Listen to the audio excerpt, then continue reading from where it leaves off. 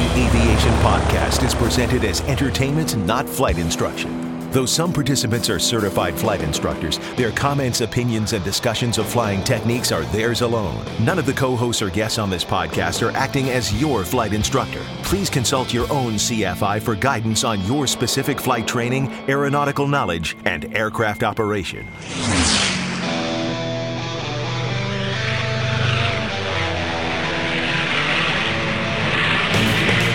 This is the Stuck Mike Avcast, an aviation podcast about learning to fly, living to fly, and loving to fly.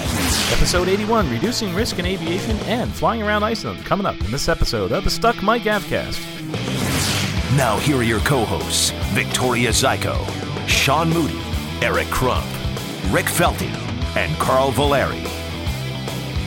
Welcome to episode 81 of Stuck Mike Avcast. I am Carl Valeri, I'm your host this evening. I'm joined by some of my favorite aviation freaks. I'm calling them freaks this evening because they are just so freaky about aviation because of the fact they're excited to be here.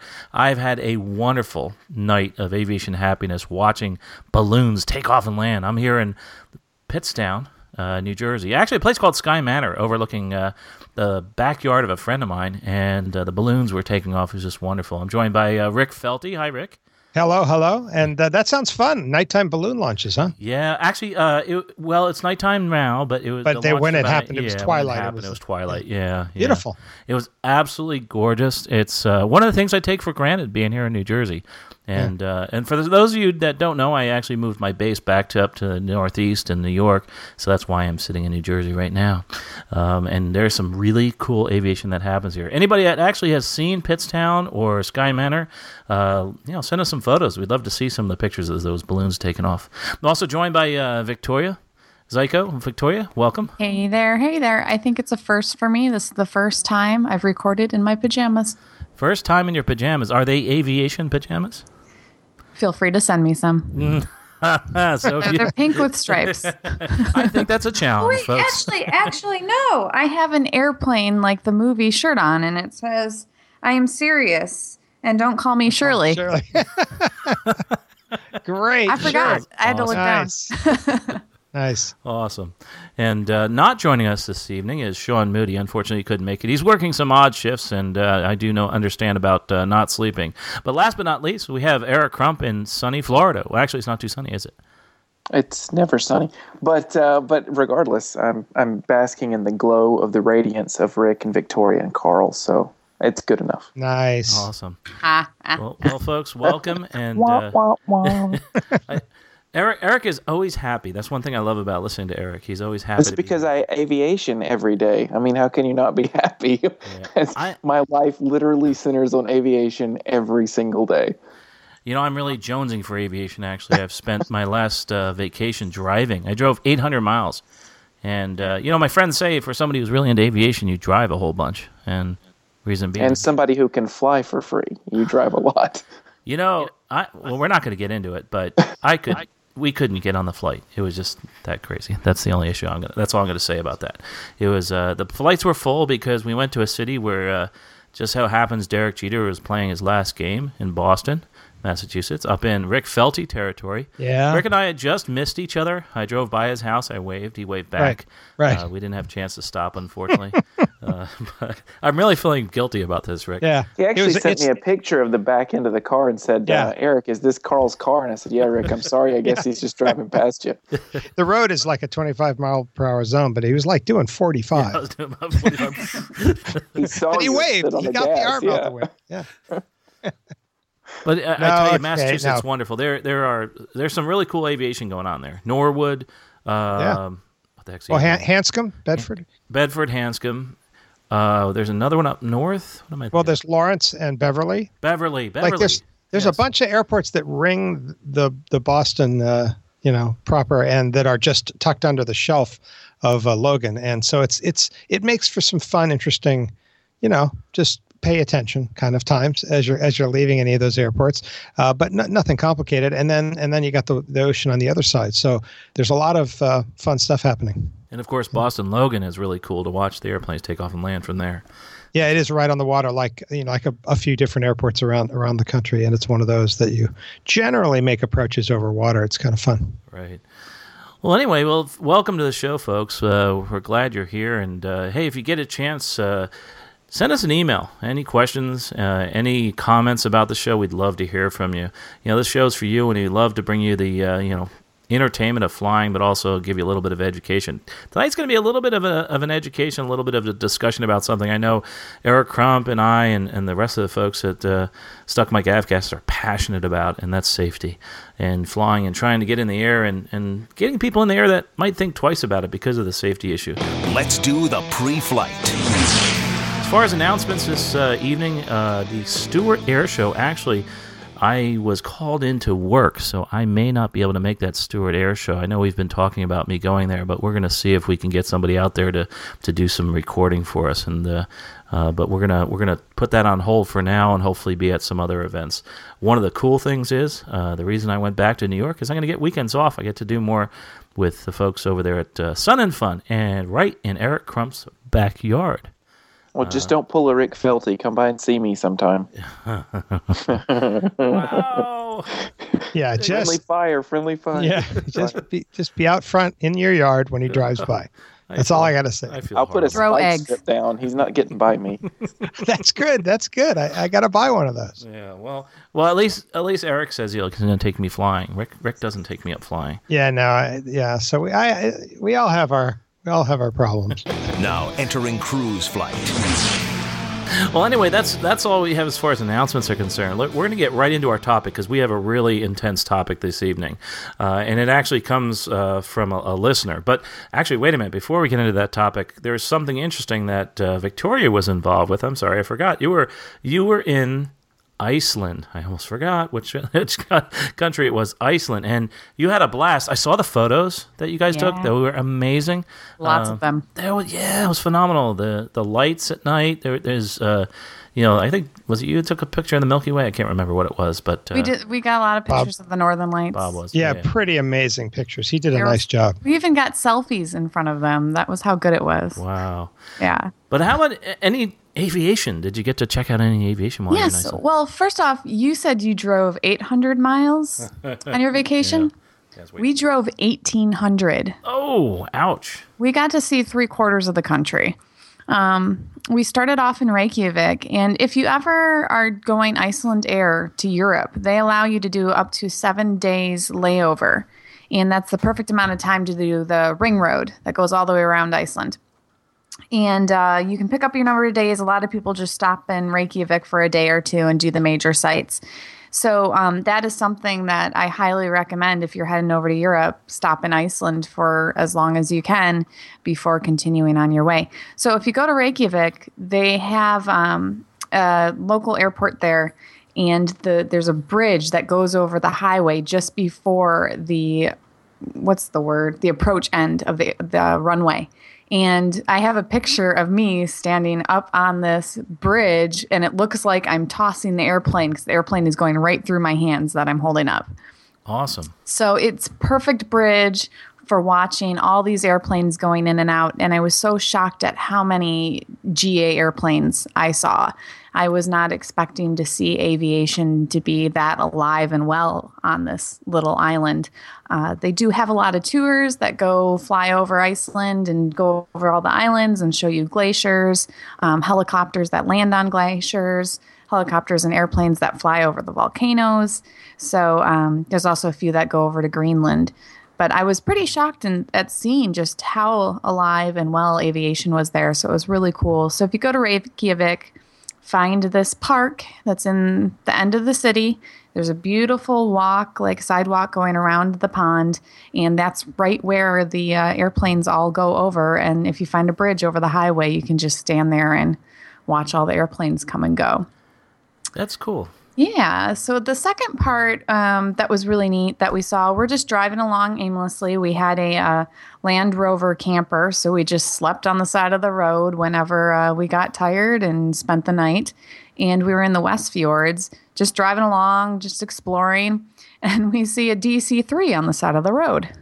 Oh, cool. And there's this little old museum just with all kinds of Iceland nostalgia. It's called, I'm going to butcher the name. I'm going to spell it HNJOTUR, Folk Museum. And there's a DC-3 there that actually was used to take people out of the area in 1973 when a volcano was erupting.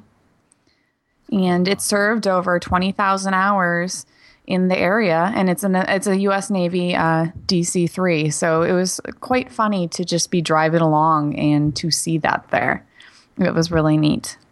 That's awesome. And you got to go check it out and mess around with it, or no? Oh, yeah. We were taking pictures. The museum was closed since it's late September, and it was kind of their off season.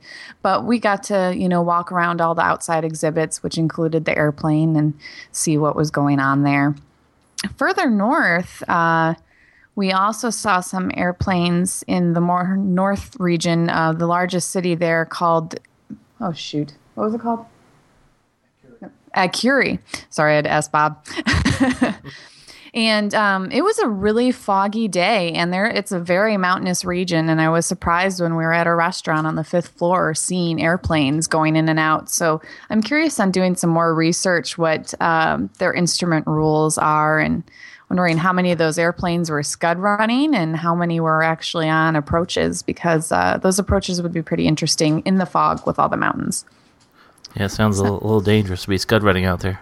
Yeah, I look forward to learning more, but I was happy to see so many airplanes, because I know Europe, has a lot more expensive gas and fees when flying, so it made me happy. Yeah, I'm curious. What you talked about general aviation. Now, this general aviation was recreational, but I'm assuming there's a lot of utility involved with GA there, just like in Alaska and in Maine. I'm assuming they're an island; they have to import so much, but.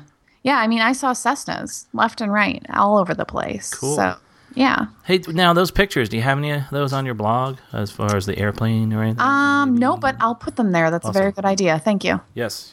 We'll see that at, how do they find that blog again? It's thepixiepilot.com now. Thepixiepilot.com. Yes. Awesome. Hey, had a makeover. Yeah, I'm just looking at it right now. It looks really good. You got to check it out, thepixiepilot.com. That is so neat. I love the stars and the happiness of it. It's lots of girly happiness. Yeah, it is girly Sorry happiness. to all the guys who read it. It's a little girly now. It's all good. I like it. But it needed it. So. Yes. Yeah. No, great makeover. As a matter of fact, now that I'm looking at the page, it's reminding me that you're going to be somewhere on when are you're doing something? I think on October 4th. What are you doing? Saturday, October 4th is the AOPA homecoming. If you recall, AOPA is not doing their usual conference anymore, and they're doing fly-ins all over the country. It ends with coming back to AOPA at Frederick Municipal Airport. I will be there from 9 to 4 in booth 21, working with Aviation Insurance Resources, and we actually will have a special guest, Turbo the Flying Dog. Cool. So he's going to be there to meet everyone. And if you come on by at Hangar E7, which is also the Aviation Insurance Resources hangar, we are having a free cookout for anyone who's interested from 11 to 2. So you can see me in both those spots. Well, awesome. So go check that out at pixiepilot.com. Yeah. And you'll see that announcement there. Terrific. Well, let's get on to our main topic here. Before we do, just a quick shout out to aviationuniverse.us. Hey, if you like the podcast, do me a favor. Go to aviationuniverse.us, aviationuniverse.us. They're our sponsors, and they've been helping us with this podcast for quite some time. And send them an email. Tell them how much you appreciate Stuck Mike and how much you appreciate aviationuniverse.us. But moving on to our topic here. This is pretty interesting. I know we're real excited to get going on this. It was an email that was sent to us from a listener, and really fascinating, and brings up some incredible topics in my mind and in my life right now for aviation. So let me read it, and then we'll get to some of the questions they have. It says, "Hi, Carl. First of all, thanks for the great podcast that keep me entertained and informed about aviation, both Stuck Mike and aviation careers. I have a question that you prompted when you mentioned that you had a scare when your engine hesitated at night while you were instructing. Here's a short backstory followed by my question. About a year ago, I co-owned a Cherokee 180 that had an engine failure on takeoff with one of the members in our club with an instructor. Fortunately, They got out alive, but they were hospitalized for head injuries, which I believe is hugely in part due to the lack of shoulder belts. This crash brought things closer to home. I'm now trying to think of how I can mitigate those risks. I know I can't afford a Cirrus or a twin engine. Is the basic way just to fly airplanes that stall at slower speeds to reduce the likelihood of serious injury at a forced landing? That's his first question. His next is, how did you mitigate those risks when you were flying single-engine piston aircraft? And the next question is I'm sorry, that was it. Those are the two questions. It says, thank you for taking the time to read this, and I hope I did not ramble too much. By the way, this reminds me, if you have any questions like this, go ahead and send them in. We'll make sure that we de-identify them. We're not going to mention your name on the podcast. So go to Aviation Careers, go to Stuck Mike Avcast and go just do the contact page and send us a question. But this brings up some really good points, and I know Eric's kind of passionate about this topic, and so am I. I think about this myself.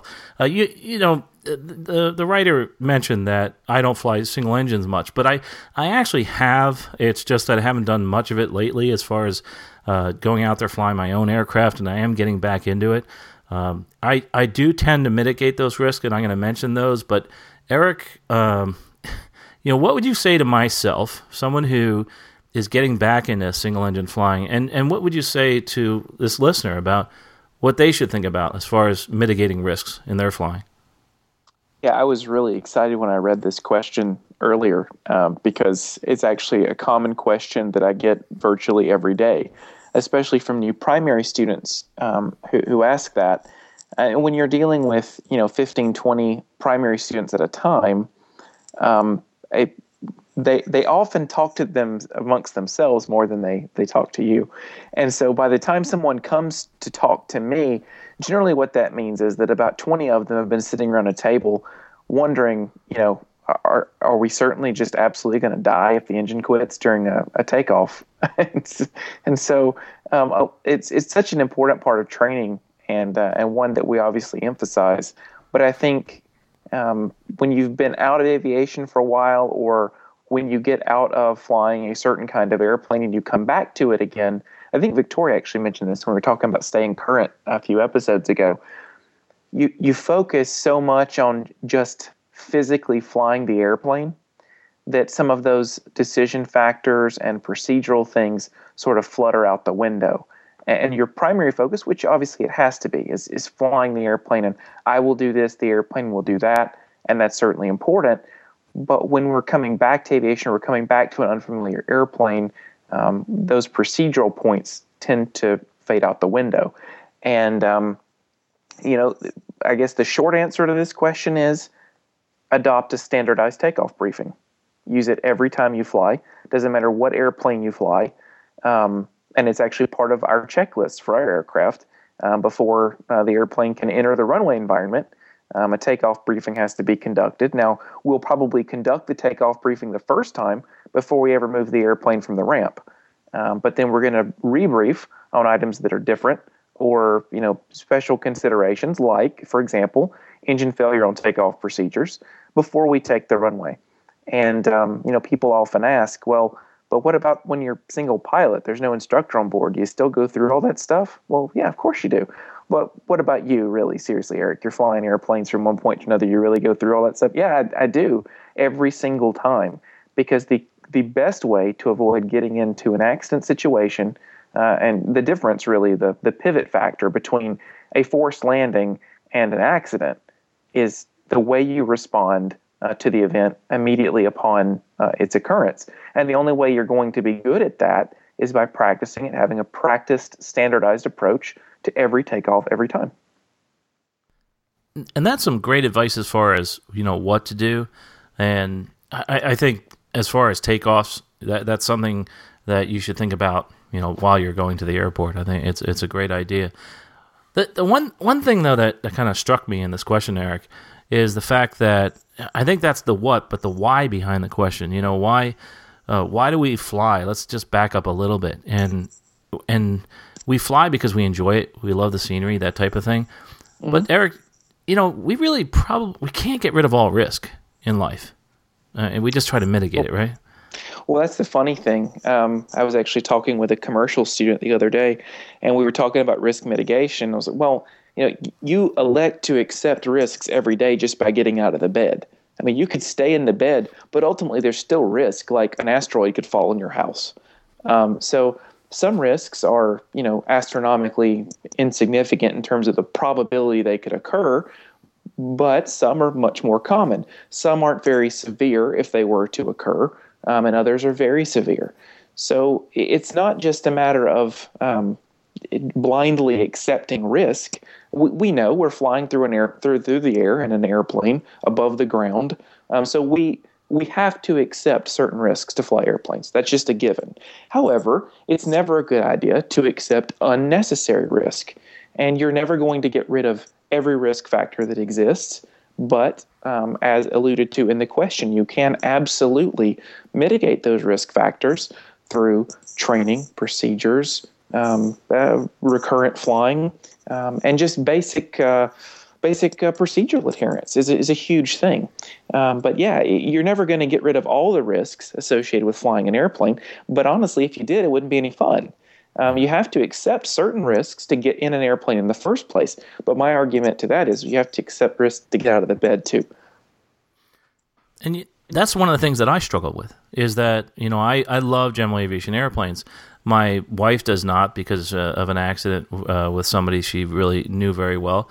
And, I try to tell her the same thing. Hey, listen, there's risks in everything we do.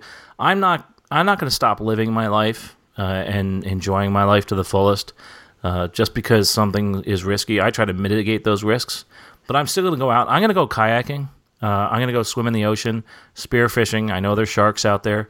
There's all sorts of things that we do recreationally that includes certain risks. We just try to mitigate those risks. Like a good example, spearfishing. Once you get the fish on the spear, I head up and I go back to the boat. I know guys that stay down there for a while, but I just don't like being in the water with a bloody fish. And we can relate that to aviation. I mean, what is your bloody fish? What are you doing that might make you a bigger target for an accident incident? For some shark to eat you. So we don't want that to happen to you. I will say this, and Eric and Rick can comment on this. With having children, sometimes I think about, gosh, I don't have any kids, but I have a spouse and all. I think it would, and this goes through my mind. What would happen if something happened to me? And it goes through my mind every so often. Them saying in my mind, hey, we told you not to do that.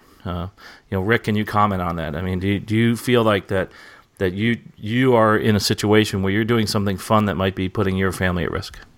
Yeah, I think you think differently about a lot of things when you have the responsibility of having kids, and there's moments where certain things have kind of popped closer to to the front of my mind, like, oh, yeah, that would be, that this does.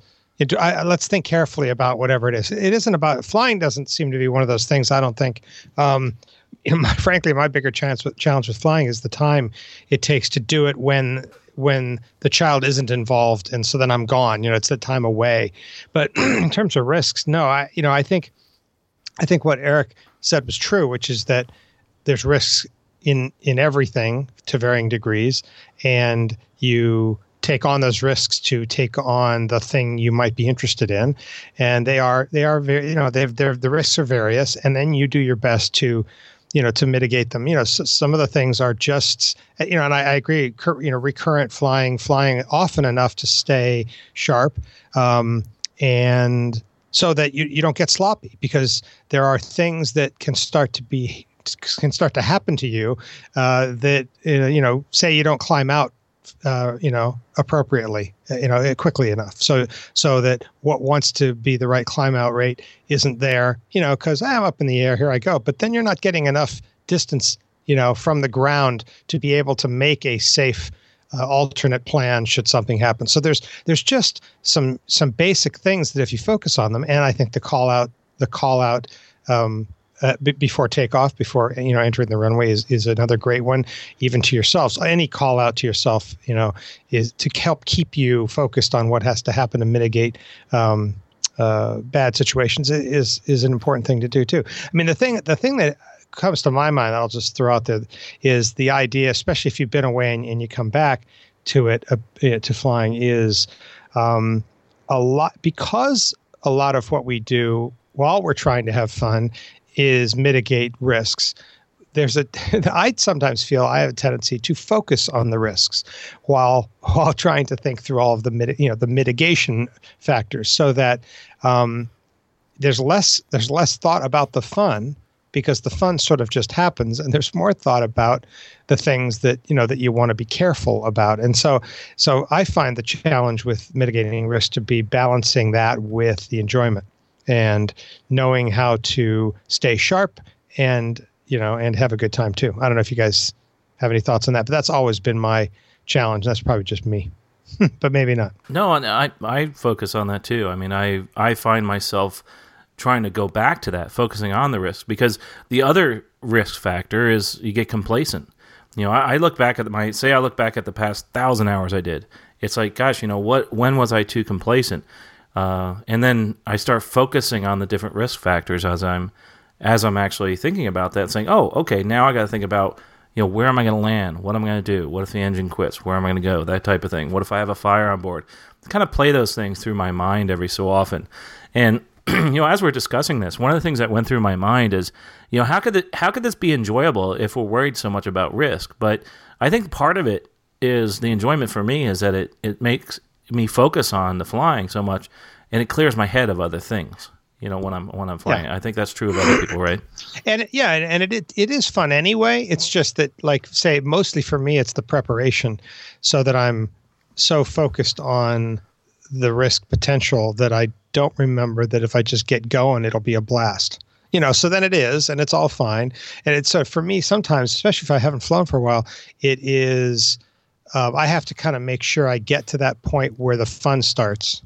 And then it's all, so it's almost like having flown is just a wonderful thing. Prior to that, I have a lot of focus on the risk mitigation, so to speak. So yeah, it's just a thing that, but I do think you're right. The fun is there, and we do it for the fun. And I think there's a way to walk that line, and a lot of people do it well. A lot of people who fly often enough stay sharp. They don't put anyone or themselves at risk, and they have a good time. And it's possible to do that, of course. Sure. Now, getting back to his question, and I think he was talking about different airplanes, maybe that stall at slower speeds, et cetera. And I always go back to what someone told me a long time ago, and I forget who it was, is, a little J3 Cub can kill you just as easily as a large jet going really fast. So it doesn't really matter, what is happening, that type of thing. What you're flying. It's how you fly it and how you actually work the system. But with that said, I do know someone who flew a glider and was able to, actually crash his glider and total the glider and walk away from it.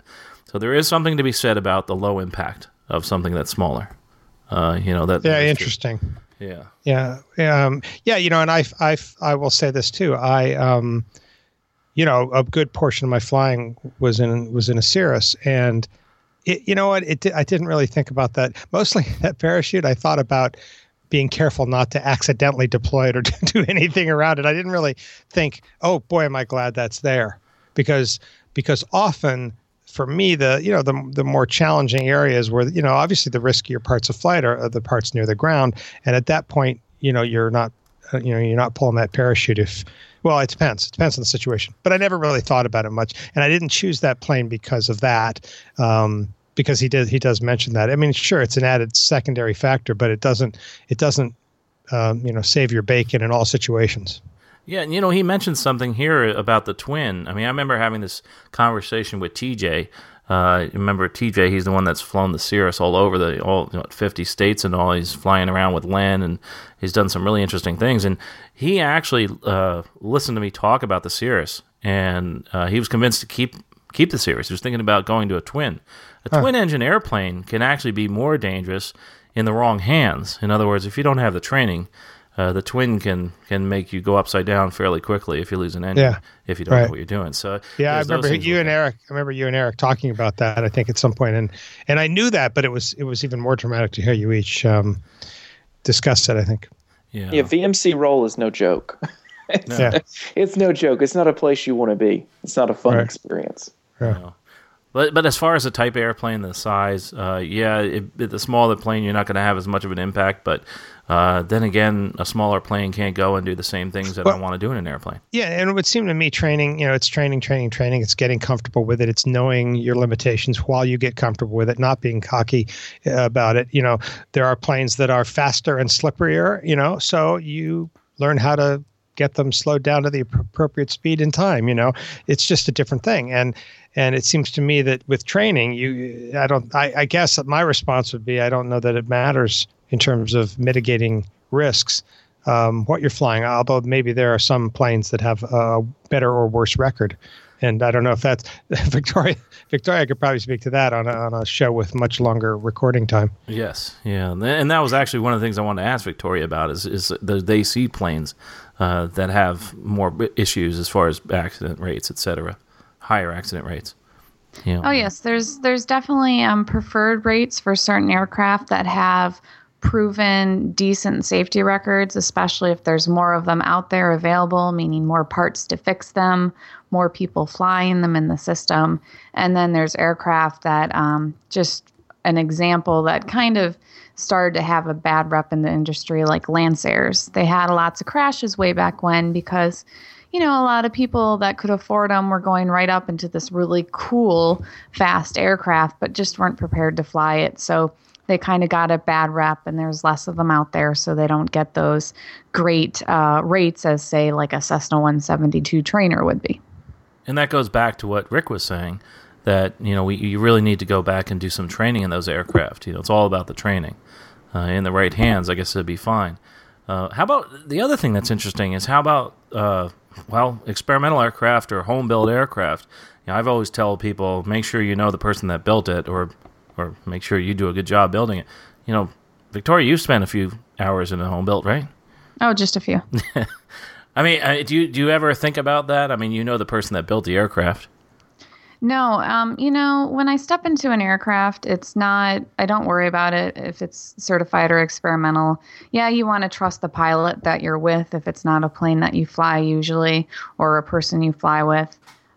Yes, you want to make sure it was properly built. Obviously a person you trust to fly with is going to do their work and have an A&P look it over before they purchase it. But safety wise, that's not really a concern of mine, but experimentals can be safer in the fact that they can put in newer types of equipment that certified aircraft can't put yet, because these companies have to go through this huge FAA process to get that equipment certified to be put in that aircraft. So dual ignition systems, electronic ignition systems you can put in experimental aircraft have been proven to be more.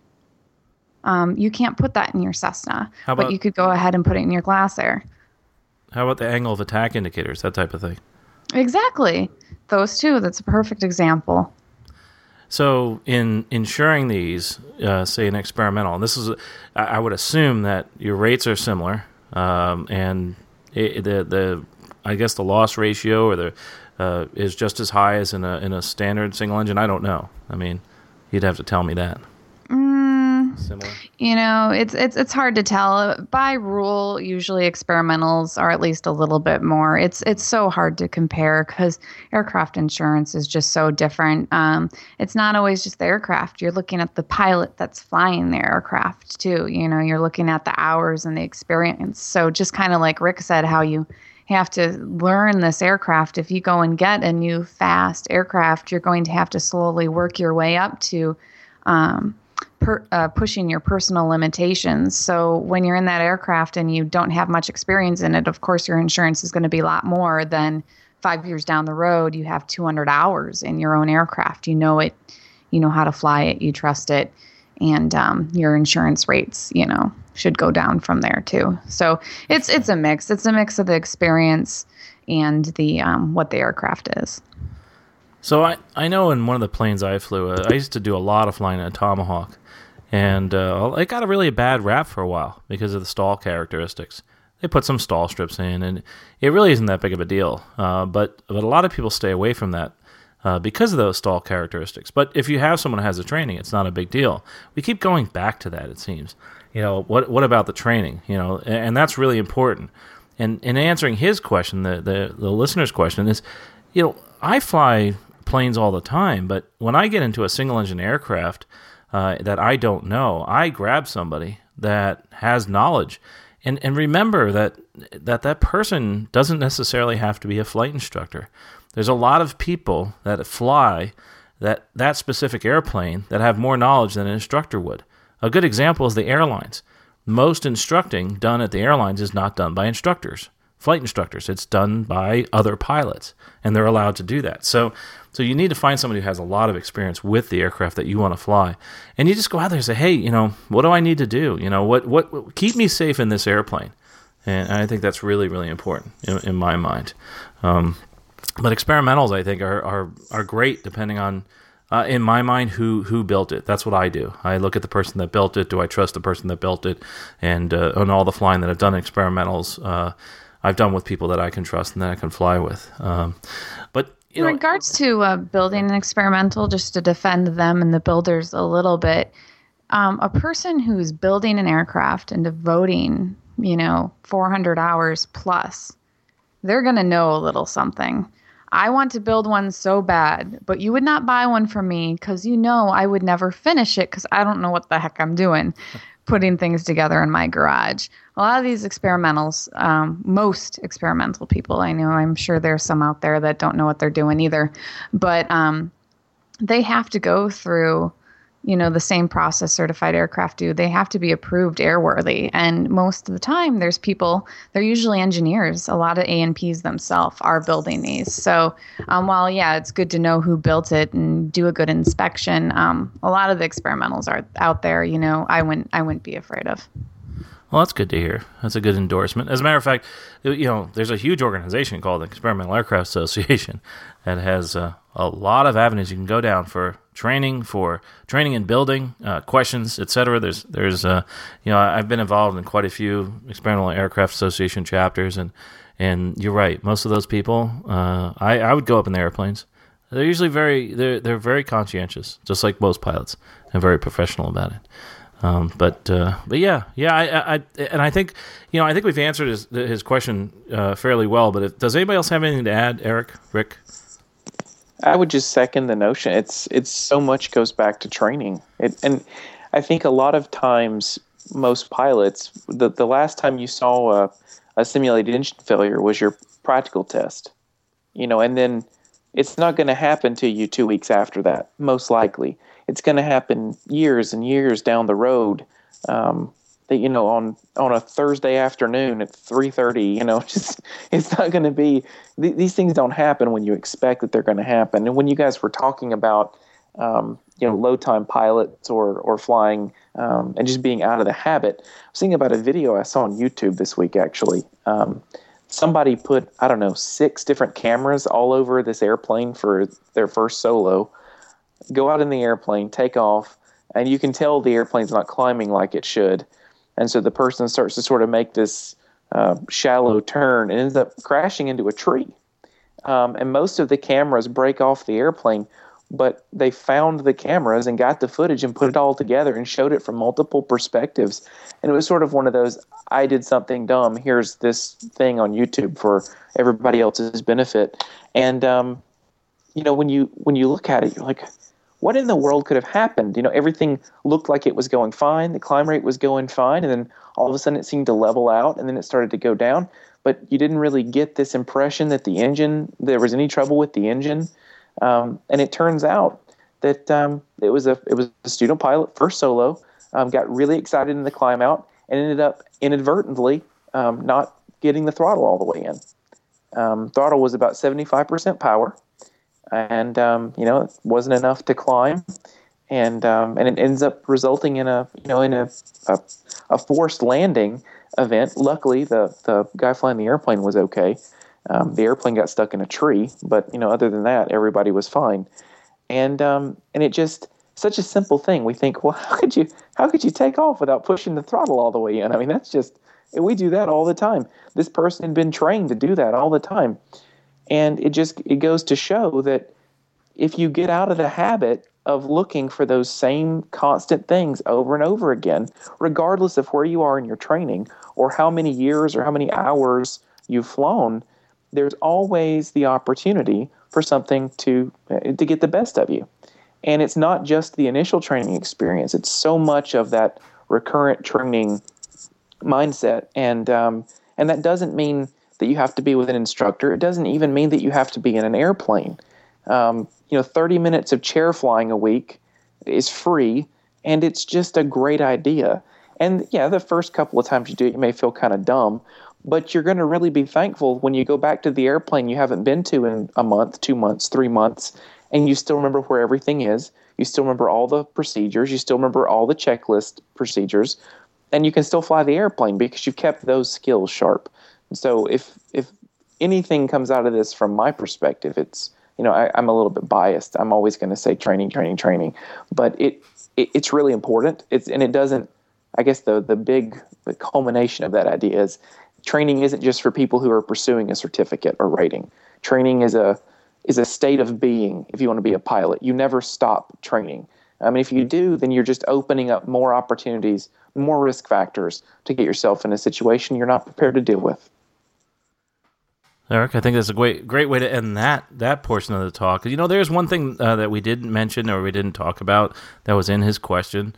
He asked about shoulder restraints, that type of thing, and I'd like you to comment on this. Do you teach your students to wear?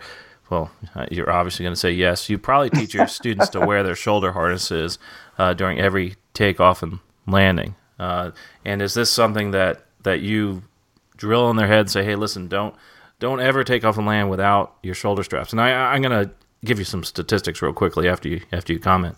Sure. Well, I mean, obviously, yes, you got to wear your shoulder restraint. It's a legal requirement.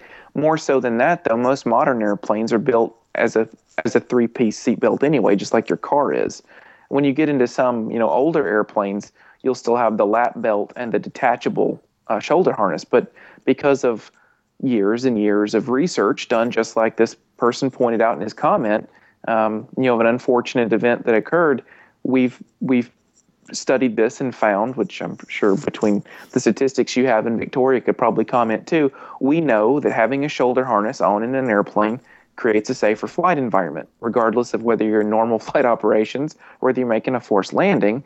And so because of that, as far as I'm aware of, most modern aircraft manufacturers, most of the airplanes I've been in recently, have a three-place shoulder harness or a three-place seatbelt. And if they don't, if it's still a lap belt, that's because most of them have evolved to a 4-point harness where two shoulder harnesses will come over both your shoulders. So I think we've evolved quite a bit in our mentality toward aircraft seatbelts, and that's not even to get started on seatbelt airbags and all the other safety features that have been introduced into modern GA airplanes. Now, there's something else to be said about seatbelts, especially the shoulder harnesses. Now, how many of you get in there and have it loose enough so you can move around, turn behind you, adjust your knobs, or how many of you have it as tight so you're actually secure into the aircraft? Do we have to answer? All right, I'll be honest. I will tell you that mine is loose, so I can move around and be comfortable. Yeah, I do that too sometimes. I loosen it up. I have a friend. Yes, you too? Well, yeah, I was going to agree. Definitely guilty. Although I will say, in the Cirrus, it's over both shoulders and it's quite comfortable. And the Cessna makes me crazy because it cuts right, for me, it cuts right at my neck and I can't adjust it. Yeah. In the type of belts between those two aircraft. How about you, Eric? Are you loose or are you tight? Well, since you put it that way. This is a whole different podcast now. Okay. Yeah. Children, turn off the podcast. So, no, I mean, it's got to be loose enough so that I can move around. At the same time, when you're flying in turbulent air, and I do this, I teach students the same thing. If you get into turbulent air, you're flying around weather, you need to reach up, especially if you're in a modern airplane with an inertial reel, give it a tug and let it tighten itself up because you're going to need it. You don't know, you don't realize what kind of acceleration, deceleration force there is in turbulence until you fly into the ceiling of the airplane one or two times. And so, normally flying around, it's got to be loose enough so I can move around. But at the same time, if I know I'm going to be in turbulent air, I'm going to tighten that sucker up. Well, here's my point. I have a friend that owes their life to having that harness tight, secure into that chair. Flying over the desert, lost the engine. Had a ditch in the desert, flipped over several times. And she swears she would not be alive today if she had a loose harness. She was alive because she was kept in that aircraft tight to the seat. And if it would have been loose, just the G forces that were spinning their airplane, had tail over nose several times, she said she would not be here today. So after hearing that story, it makes me think twice when I'm putting on those shoulder harnesses that I hate to, because you just feel so scrunched in this little airplane in the sky.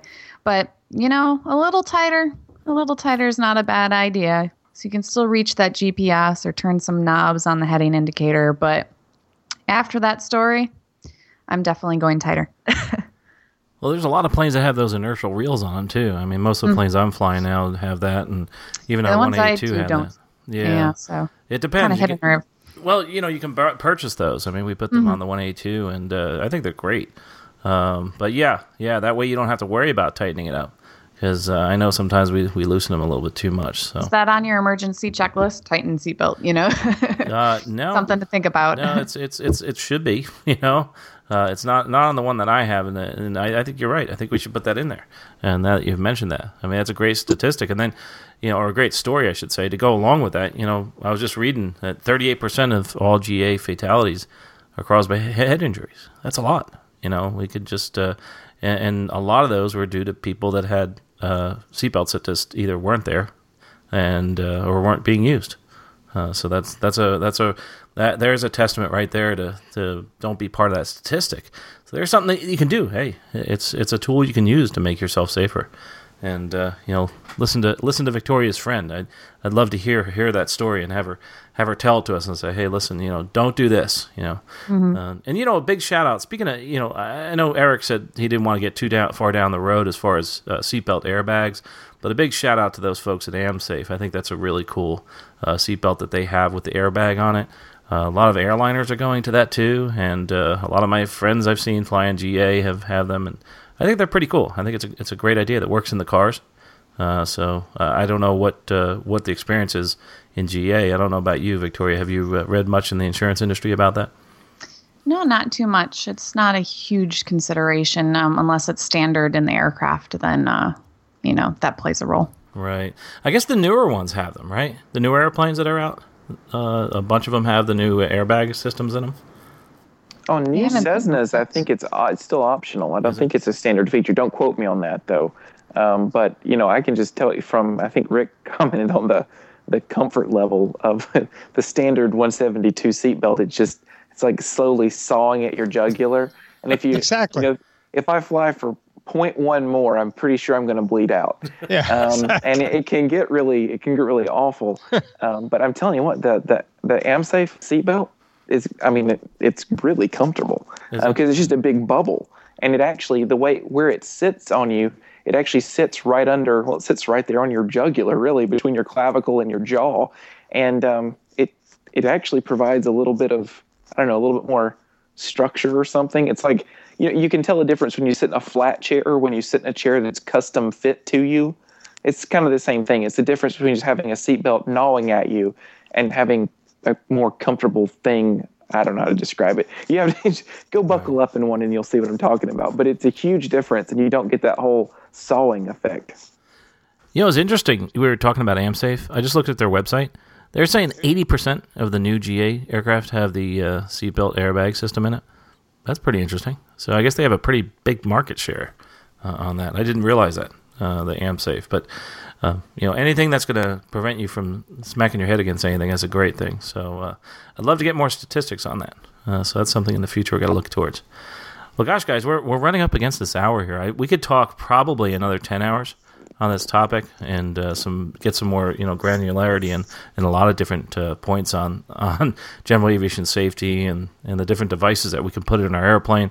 Like Victoria said with the experimentals, I mean, they have a lot of devices on the aircraft that provide for much greater safety than in standard a regular manufactured aircraft, and so don't discount flying in those experimentals. Go up with someone, check it out sometime. But anyway, that was terrific that the listener sent in that email. If you have a question or want us to discuss that type of topic, we'd love to hear from you. So just go to stuckmicavcast.com/contact. Our picks of the week. Actually, let's move on now to our picks of the week. I think we have a few picks of the week here. Some really interesting stuff. And Victoria, I know you've been chomping on the bit, literally, to discuss your pick of the week here. So, Victoria, why don't you go ahead and talk a little bit about yours? Well, as you know, I have been doing a crowdfunding campaign for Turbo the Flying Dog book series, and I came across this website yesterday and got really excited about it. It's called skyfunder.com, and I'm just going to read the tagline here. It's flexible worldwide crowdfunding for aerospace and aviation projects. So kind of wish I saw this earlier. We would have considered possibly putting our crowdfunding campaign up on here. And Skyfunder has a flexible version where you still get the money even if you don't hit your goal. And then they have the set version where it's all or nothing. So very cool new site for pilots looking to raise money for a round the world flight. Just maybe you're getting your instrument rating, want to raise some money for that. Raise some money to donate an aircraft to some organization, things like that. Skyfunder.com. Skyfunder.com. That sounds pretty cool. I like that. We'll have that out there in the show notes. Don't forget to go to the show notes on episode 81. Rick, what was your pick of the week? Yeah, I was looking to update my software recently after some hardware changes, and was reminded to at least mention once again, and I think I've mentioned this before, about Log 10 Pro for the Mac. I don't know if you guys use Log 10 Pro. It's a Corodyne product. It's a basically electronic logbook that I think it's the definitive one in the Mac side anyway.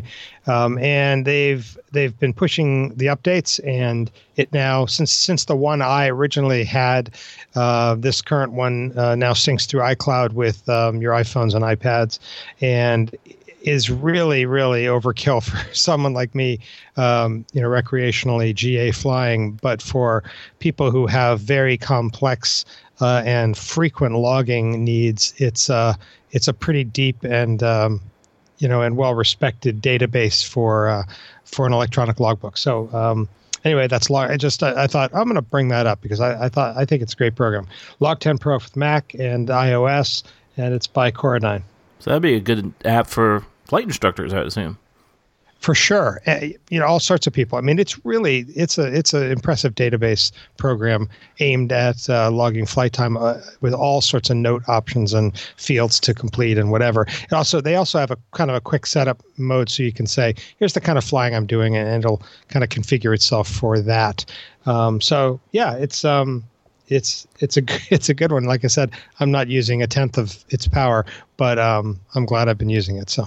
Awesome. Hey, it's a great product. I like it a lot. I don't use it. I maybe use it 1/100th of its power. I just log to from landings. That's it. I should put more information in there, but really, really good stuff. It's very robust. It really is. Yeah, it'll track. You can put in all your key future dates that So when is my medical? When is my this that? And it'll give you warnings on all that. I mean, it's just it has a lot of nice functionality. So. Cool. Awesome. Well, that's a good pick of the week. I'm going to go into more of an entertaining type of pick of the week, and mine actually is Pilot Getaways, I should say, .com. And that's actually a magazine, and it talks about, just having fun with your airplane, getting away, that's one of the things I always dreamed about, just taking off and heading to some island. And that's why I started flying. And really what caught my eye on this website, if you go to Pilot Getaways, I don't know how long they have this up there, the July-August issue, it has an issue about the May-June baseball, bikes, and beer. And right there, they got me at beer. And I said, I'm going to go check this out. And as I started flipping through it, I saw some amazing photos, terrific pictures. It's Plane and Pilot was one of my favorite magazines for that type of adventure reading, but this has become one of my favorites, is the Pilot Getaways, and it's real adventure travel for aviators. And you look at Victoria and Bob and what they do with their airplane. This is they should have an article on you guys in this magazine. It's actually a really great magazine. The photography is amazing too. I like looking at all the pictures. And I think as far as photographers, and Jessica Ambat's in there, and then there's another gentleman that's in there too that's an excellent photographer. But all the photographers, no matter who they are, do a great job with Pilot Getaways. And they bring the fun back to flight. And to me, that's just what's really lately in the past year gotten me back into GA is, where can I go with this airplane? What can I do? It's like this magic carpet that's opened up this wonderful world to me, and this magazine has brought that excitement back to aviation for me. So I do appreciate that with Pilot Getaways. Eric, what's your pick of the week? Well, I'm glad I didn't go with my first pick of the week, because then Rick and I would have had to argue about logbook solutions.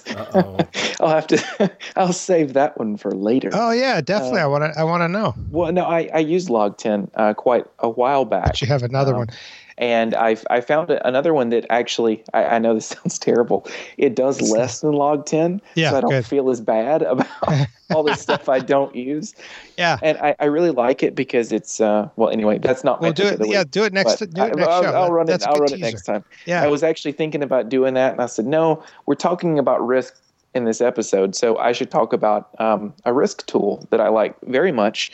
And I like just about everything the Air Safety Institute does, AOPA's Air Safety Institute, but I absolutely love their Flight Risk Evaluator. Now, those of you who don't know, you can access any of ASI's online courses, thunderstorm flying, knowing charts, the airspace system, basic aerodynamics, anything you can imagine. You can get in and you can do those courses, and they're great just, building knowledge, and they count for wings credit, by the way. Most of them do. But they have an entire course on understanding flight risk. So, and keeping it with the theme of the evening, the ASI online course on flight risk is outstanding. You can enter in tons of information about you, and they will tell you basically what your overall risk rating is in flight. But there's a mobile version, accessible by your mobile phone, either Android or Apple iOS. That's just the Flight Risk Evaluator mobile app. The cool thing about it is when you put in the airport you're going to leave from, it accesses an internal database and pulls in the current wind, direction, and speed, as well as weather conditions. So, if you're going to go flying, it actually will consider the weather for you. You don't have to tell the app what's going on around you. It'll tell you. It knows what time it is. It knows what time the sun sets. So if you don't have enough night currency or enough night proficiency, it'll let you know, hey, by the way, this is getting really close to sunset, so you might want to consider that. Great way to constantly be thinking about risk, not to the point where you're morose and you don't enjoy the fun of flying, but so that you are considering those risks that are always present around you, that you're accepting the ones that are acceptable and you're not accepting the ones that aren't. So ASI Flight Risk Evaluator is my pick of the week. Awesome. Thanks so much, Eric. I really appreciate that one. That's something we can use and goes towards our wings credit for recurrent training. The After Landing Checklist. Great stuff, guys. This has been a terrific conversation. I've really enjoyed this. A lot of good input from everybody, and it's opened my mind to a few things. I might think twice about a couple things, and I hope you listening, you are doing the same. I hope we've maybe not answered every question. Maybe we've actually opened your mind to more questions. We'd love to hear from you. Just go down to stuckmikeavcast.com/contact and send us a message. Also, again, check out aviationuniverse.us, our sponsor. They've been sponsors for a while, and they're wonderful people, and they're the people that help bring this programming to you. Well, folks, from myself, Carl Valeri, Eric Crump, Rick Felty, and Victoria Zeichel, we We really appreciate your listening. And remember, it truly is a serendipitous journey. If you don't go out there and enjoy the journey, and you don't go out and fly, you don't get out of bed in the morning and do something fun, and take a little bit of risk in life, it's going to be a boring life. Just go out there and enjoy it, and enjoy flying. Get up in that airplane and just try to mitigate those risks. Appreciate you listening. We'll talk to you next episode. You've been listening to the Stuck Mic Avcast. Members of the Stuck Mic Avcast may receive compensation for products or services mentioned during the podcast. Compensation may be received in the form of, but not limited to, referral commissions, free products, or service trials. Our opinions and views are never influenced by any compensation, and you should always perform your own due diligence before purchasing any products or services mentioned during the show. The Stuck Mic Avcast is an aviation podcast and a Valeri Aviation Corporation production.